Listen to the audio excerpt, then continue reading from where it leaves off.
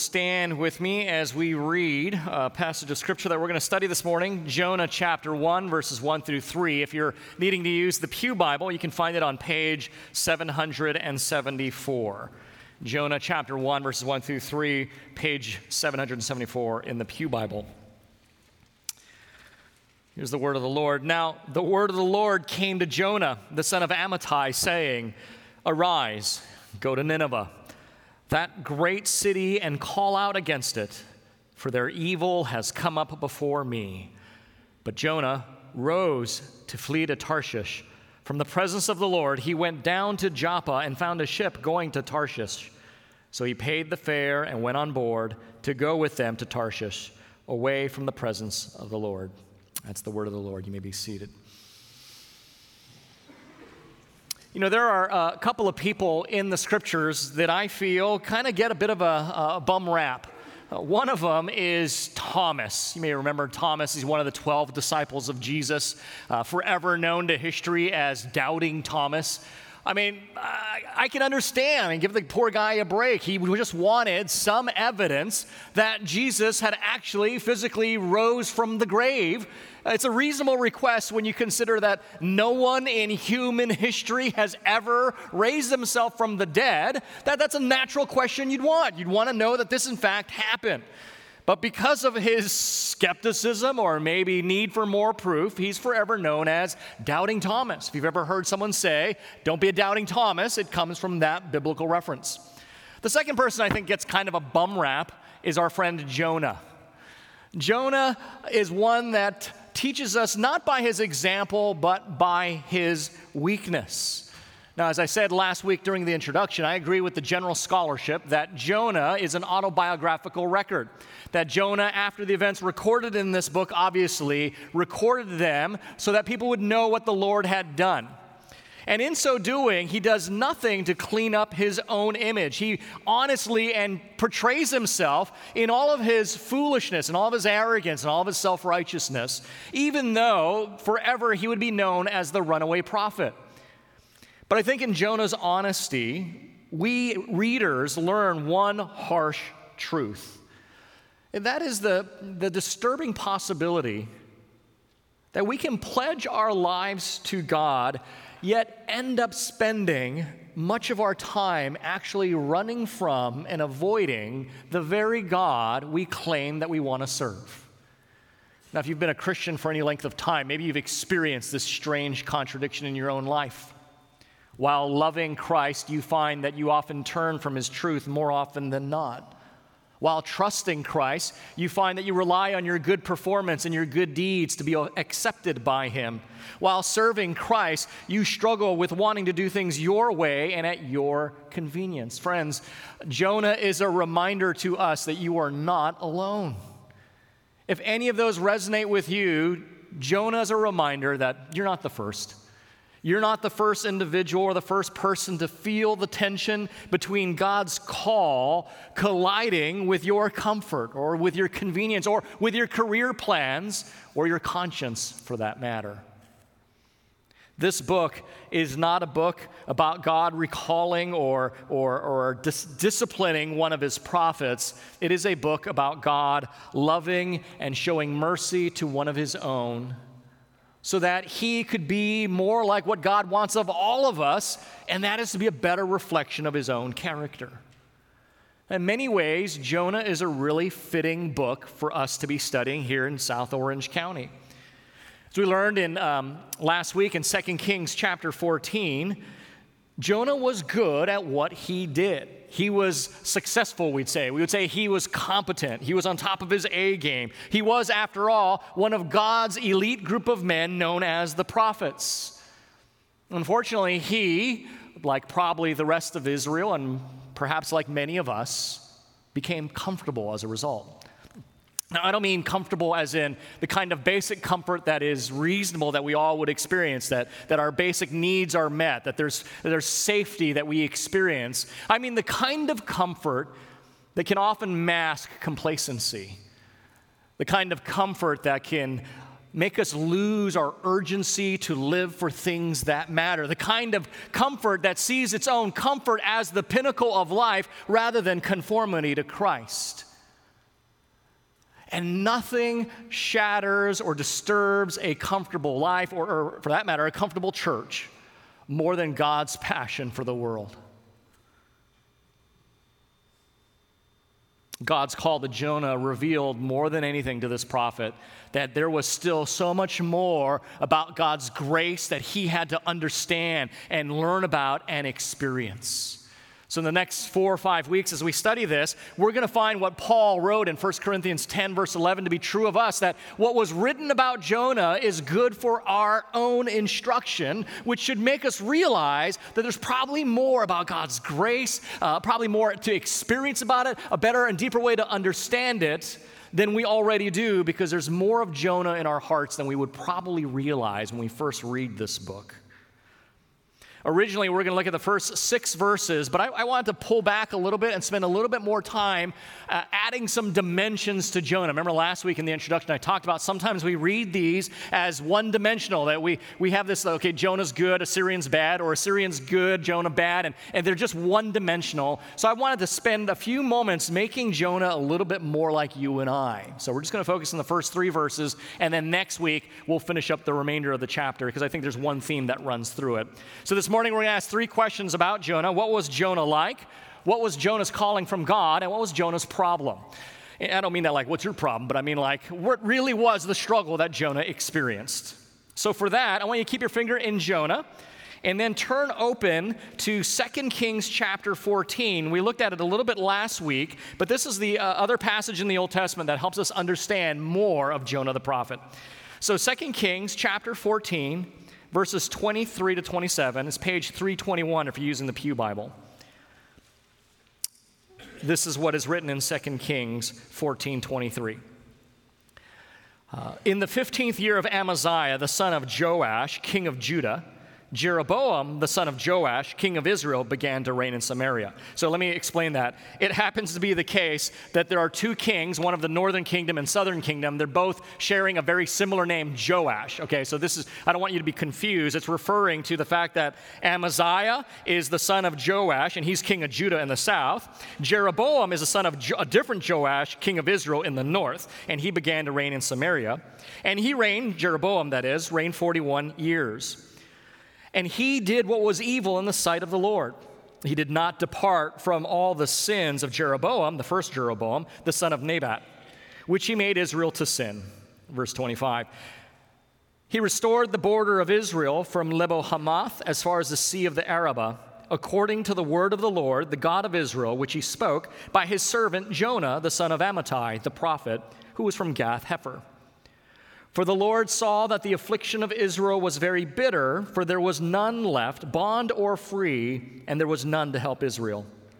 But the Lord had not said that he would blot out the name of Israel from under heaven.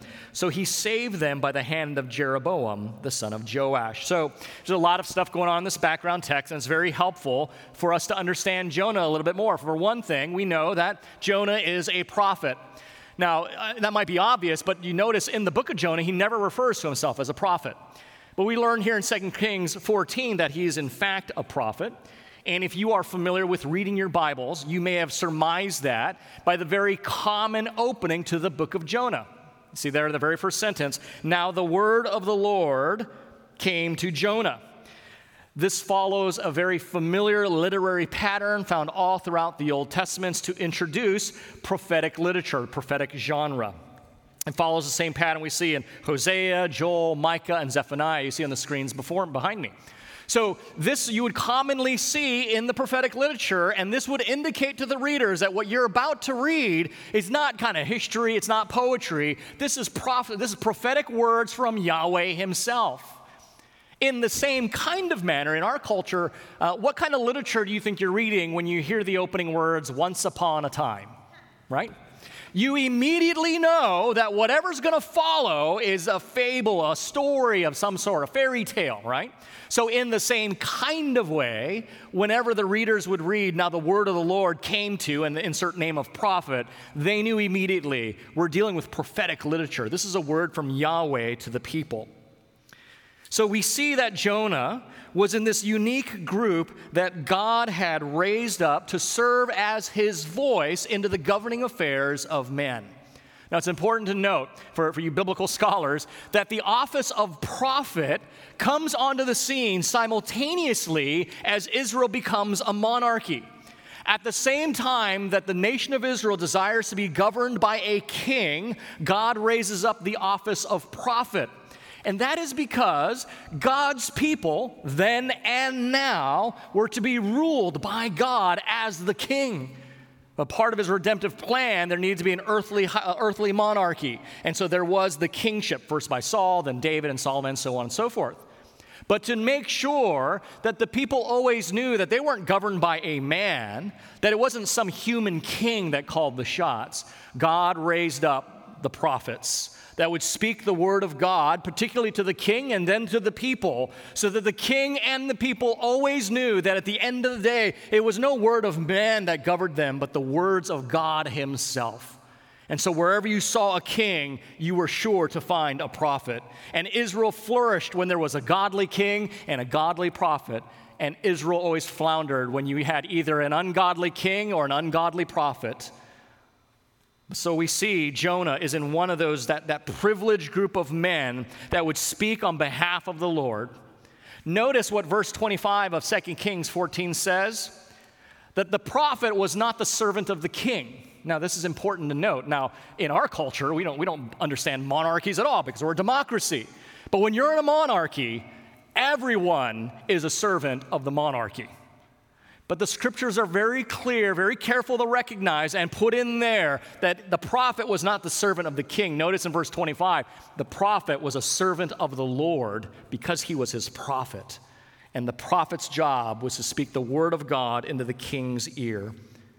So the prophets, what they did was they stood in the presence of God, hearing the words of God to give to the people of God. We see this clearly in 1 Kings 17, Jeremiah 23. We see it beautifully. So Elijah says, Elijah the prophet, before the Lord, whom I stand. In Jeremiah 23, stand in the counsel of the Lord to see and hear his word. Stand in the counsel, proclaim my word to my people. So the job of the prophet was to stand in the counsels of the Lord, to stand in the presence of the Lord, hear his orders, and give them to the people. And that's what Jonah's job was. And according to 2 Kings 14:25, Jonah did pretty good. As a matter of fact, Jonah was very successful. He was a competent prophet. He was a faithful prophet. And through his prophetic work, Israel restored the borders. The borders of Israel expanded and grew. You remember last week in the introduction, we talked about the historical factors that predicated or allowed Israel to experience this prosperity. The Lord had rose up Adad-Nirari III in Assyria and brought Israel relief. And so Jonah, the prophet, encouraged Jeroboam II, hey, expand Israel's borders again. Reclaim the land that God rightfully gave to us. Jeroboam II heard that, expanded it, and it was prosperous, and it was wonderful. Everything worked out great. Jonah was a faithful prophet with a good message of prosperity, which led to a comfortable position within the kingdom. You know, a lot of times prophets were a burden to the kings because the kings wanted to do things their way, and the prophet always told them not. But here we have Jonah saying to Jeroboam, do this and God will bless you. So you can understand that Jeroboam probably favored Jonah. In short, if you're Jonah, life's pretty good. You are being faithful to the calling God placed on your life. You are faithfully proclaiming the word, and everything's turning up roses. Everyone likes you. This was not the case, however, for Jonah's contemporary Amos, who was another 8th century biblical prophet. The Lord raised Amos up to denounce Jeroboam's apathy to the poor and his injustice. So these two are contemporaries. You can imagine if you're the king, you like it when Jonah shows up, and you get pretty upset when Amos shows up. Because when Jonah shows up, he says, expand the borders, increase the territory of the kingdom. And then when Amos shows up, he says, you are apathetic and disobedient, and you don't care for the people. So the question is, what was Jonah like? He was a faithful servant. just like Amos, but with a different message, a faithful servant who prospered and enjoyed a comfortable life in a time of prosperity. Here's the irony, however. The irony is that God's love is not being displayed for Jonah in the picture we have just described.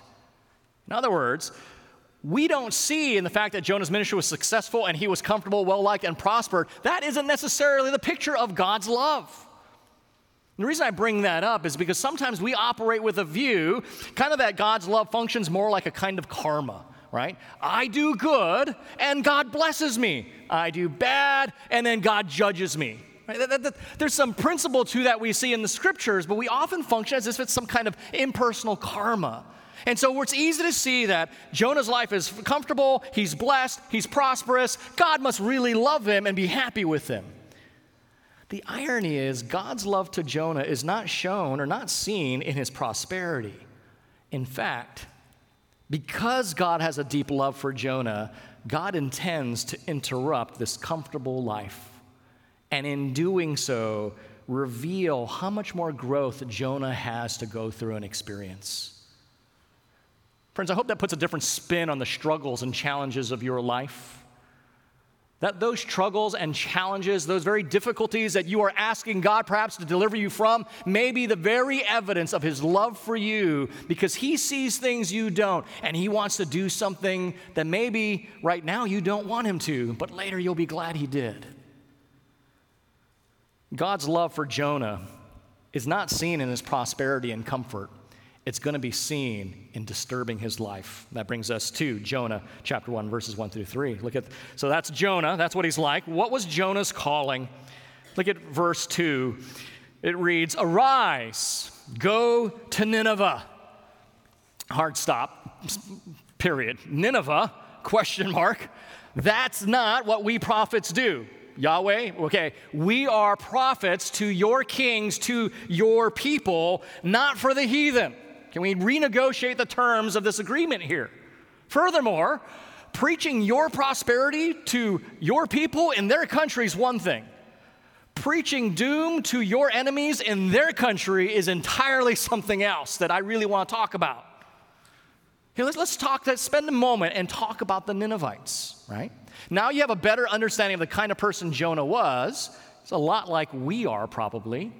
Let's talk a little bit about the Ninevites. If you're a note taker, write down Nahum chapter 3, verse 1.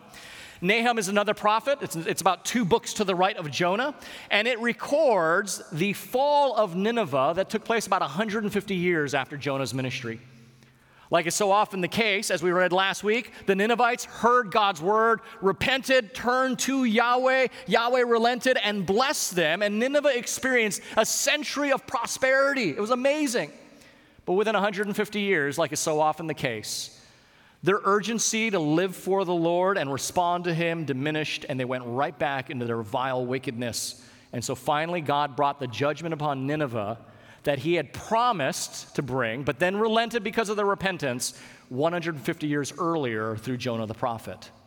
But this is how Nahum describes the city of Nineveh. Chapter 3, verse 1. As full of blood, full of lies, full of plunder, and never without victims. It's a pretty dire description of any city, isn't it? Full of blood, full of lies, full of plunder, and never without its victims. As a matter of fact, friends, the Assyrians, Nineveh was one of their capital cities, the Assyrians were world famous for their cruelty and barbarity to its enemies. I mean, when I say world famous, I mean it's literally written in stone how cruel they were, because this is how they dominated and maintained control of the empire. Stark, pure fear of their cruelty. And when I say literally written in stone, let me show you, it literally was written in stone right up there. So these are some pictures. 2 of these are my personal pictures, and then there's a graphic I had to get from a book.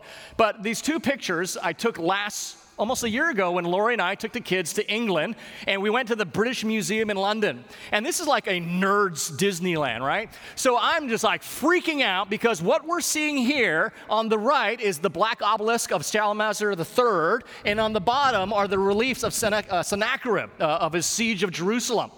So literally, so these reliefs, these walls, the British Museum has several of these.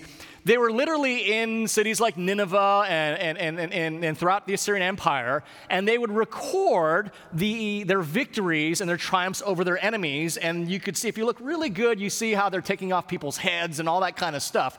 And that actually is Sennacherib's siege of Jerusalem.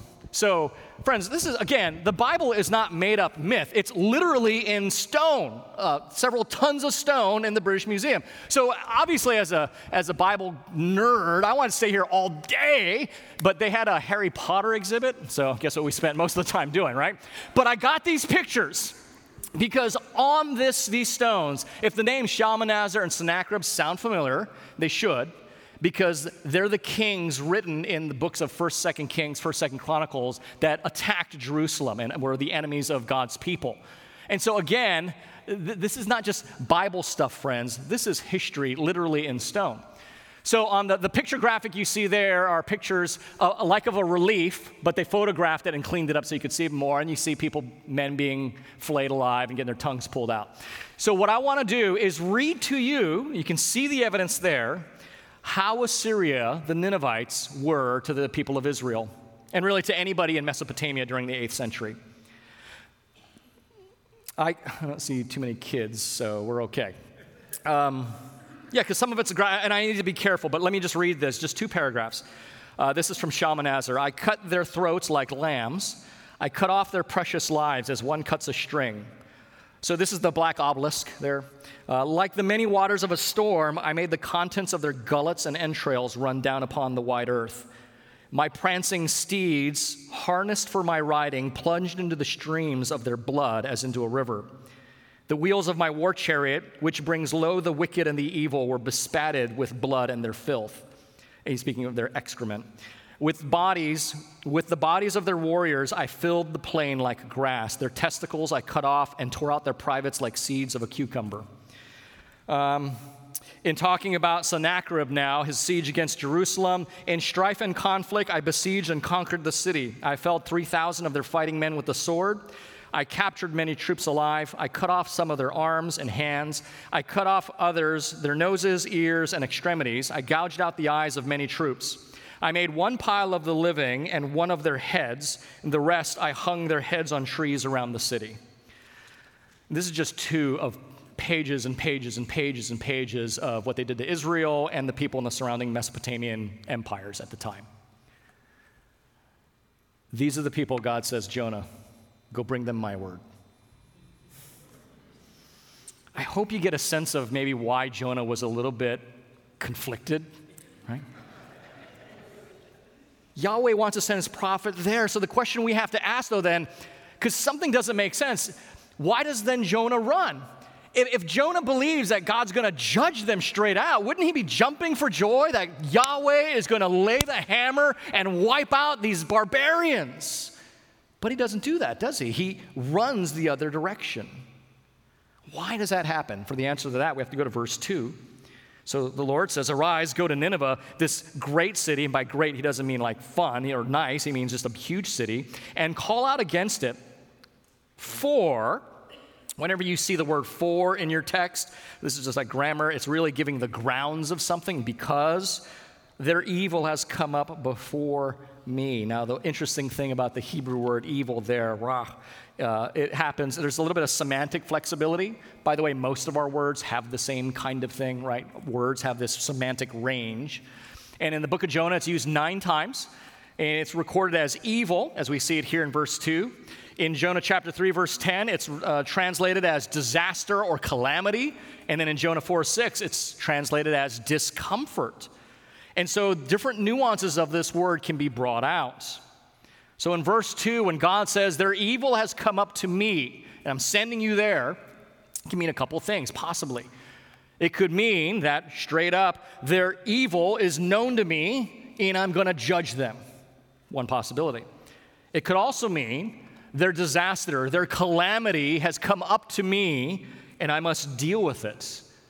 In other words, it's an act of mercy. He sees their calamity. And you remember, as we talked about in the introduction last week, we talked about the difficulty that Assyria was facing during this historical period. Or third, the Lord may mean their calamity because of their evil is known to me and I'm going to deal with it. And so both we have tones of judgment and mercy. In other words, friends, Jonah recognizes that when God's word of judgment comes, it is often also and simultaneously God's word of mercy. Because when God's judgment comes, you can always turn from your sin. And as we learned last week, that's exactly what the Ninevites did. And they were recipients of God's mercy. And Jonah did not want that. Friends, when we read this, we have to think about when God's word comes to us and judges us, that is also a mercy. I wonder if you've ever considered you feeling the conviction of your sin is just as much an exercise of God's mercy to you as it could be felt as his judgment against you. Friends, if God's words brings conviction into your life, there is a lot you have to be joyful about. How sad the day, if it ever should come, that you no longer can hear the sweet yet burdensome call to turn from your sin and turn to God. Friends, if you're wrestling with conviction, if you feel God calling you to turn from something, that's something to celebrate. You are not so far gone. Pity the man or woman who has no understanding of their sin any longer. They cannot even hear the sweet burden of God saying, turn from death to life. So God's word of judgment is simultaneously God's word of mercy to us. Isn't that exactly the essence of the Christian hope? Isn't that what the cross is? Simultaneously, God's judgment and God's mercy to anyone who will hear and repent and believe. But Jonah didn't want any of it. To the Ninevites, to them, they get in on your mercy and grace too? No way. Friends, is there somebody in your life you're saying, not them too? They don't deserve mercy. What was Jonah's problem? That's the last thing we're going to look at this morning. What was Jonah's problem? Saying, they don't deserve mercy. Number one, since when do you deserve mercy? Isn't that the definition of mercy? If you deserve mercy, it's not mercy. By definition, mercy goes to those who don't deserve it. That's why it's called mercy. And Jonah forgot that fundamental reality. In all his success and prosperity and the comfort, he forgot the radical reality that he doesn't deserve mercy any more than anyone else. And yet he interpreted his comfort and his everything, prosperity and all that he had as somehow he was worthy of it and earned it. And so when God radically challenged him to bring this same wonderful message to the Ninevites, really what was going on was his own self-righteousness was being exposed. You see, Jonah was content to love and serve God so long as it made sense to him and fit his paradigm. But when God's call contradicted what Jonah wanted, what once looked like obedience and faithfulness in 2 Kings 14 is being revealed as convenience and spiritual pride. So the prophet who would stand in the counsel of the Lord, verse 3 tells us twice, flees from the presence of the Lord. And he says it twice so we don't miss that reality. Friends, do you see any of Jonah in you? Yes, you're genuinely happy to serve and do what you think God asks of you so long as it fits what you think he can ask of you. But what happens when God's call is more radical than you'd like? Have you gotten so comfortable that you can no longer hear God's radical call to live for what matters? Between services, I was sitting down here with a young man from our church. If you're at the Lord's Supper service, we prayed for them because they're feeling God's call to leave their comfortable life, tenured position in the school district, starting up a photography business, doing well, to go to one of the most atheistic, secularist countries known, also called the gospel graveyard of Japan. It's very easy to sit back and be comfortable. And God challenged Jonah's comfort. We see what's coming out of Jonah. Friends, are you the Lord's servant because he's worthy and deserving of your love because you've experienced firsthand his amazing grace? Or are you secretly convinced of your own goodness and worth and expecting God to reward you accordingly with the life you want to lead? Which is it? That's a hard question to have to ask ourselves, but it's a critical question if we're going to understand the gospel and what we're about. Are you God's servant because you've experienced his grace and he's worthy? Or do you secretly think that he needs to give me the life I think I deserve? If you want to know which one you are, it's easy to figure it out by just simply answering this question. How do you respond when others are the recipients of God's lavish mercy and grace? How do you respond when you see people being blessed like crazy by God? Do you rejoice in seeing others experience God's goodness that way? Or do you somehow feel a little left out, passed over, maybe a little jealous, maybe a little envious, maybe even angry when you see God just blessing others? When your coworker gets the promotion, do you celebrate God's goodness in their life, or do you question God's providence in your own life? When your friend gets married before you do you begrudge her joy, or do you enter into her celebration? You see, in many ways, Jonah is just like the elder brother in the parable of the prodigal son. You know it from Luke 15, right? So a father has two sons, a younger son and an older son, and the younger son inappropriately asks his father, give me my share of the inheritance now, and then spends it on loose, wild living, on women, on wine, and all this stuff, gambles it away, brings total shame to the family, and in a shame-based culture, that's huge. Brings disgrace and shame to the family, and then when he comes to his senses, he realizes, man, my dad's servants do better than I am. I'm eating the slop of pigs. I'm going to go home and ask Dad, just take me in as a hired hand, and I'll be happy.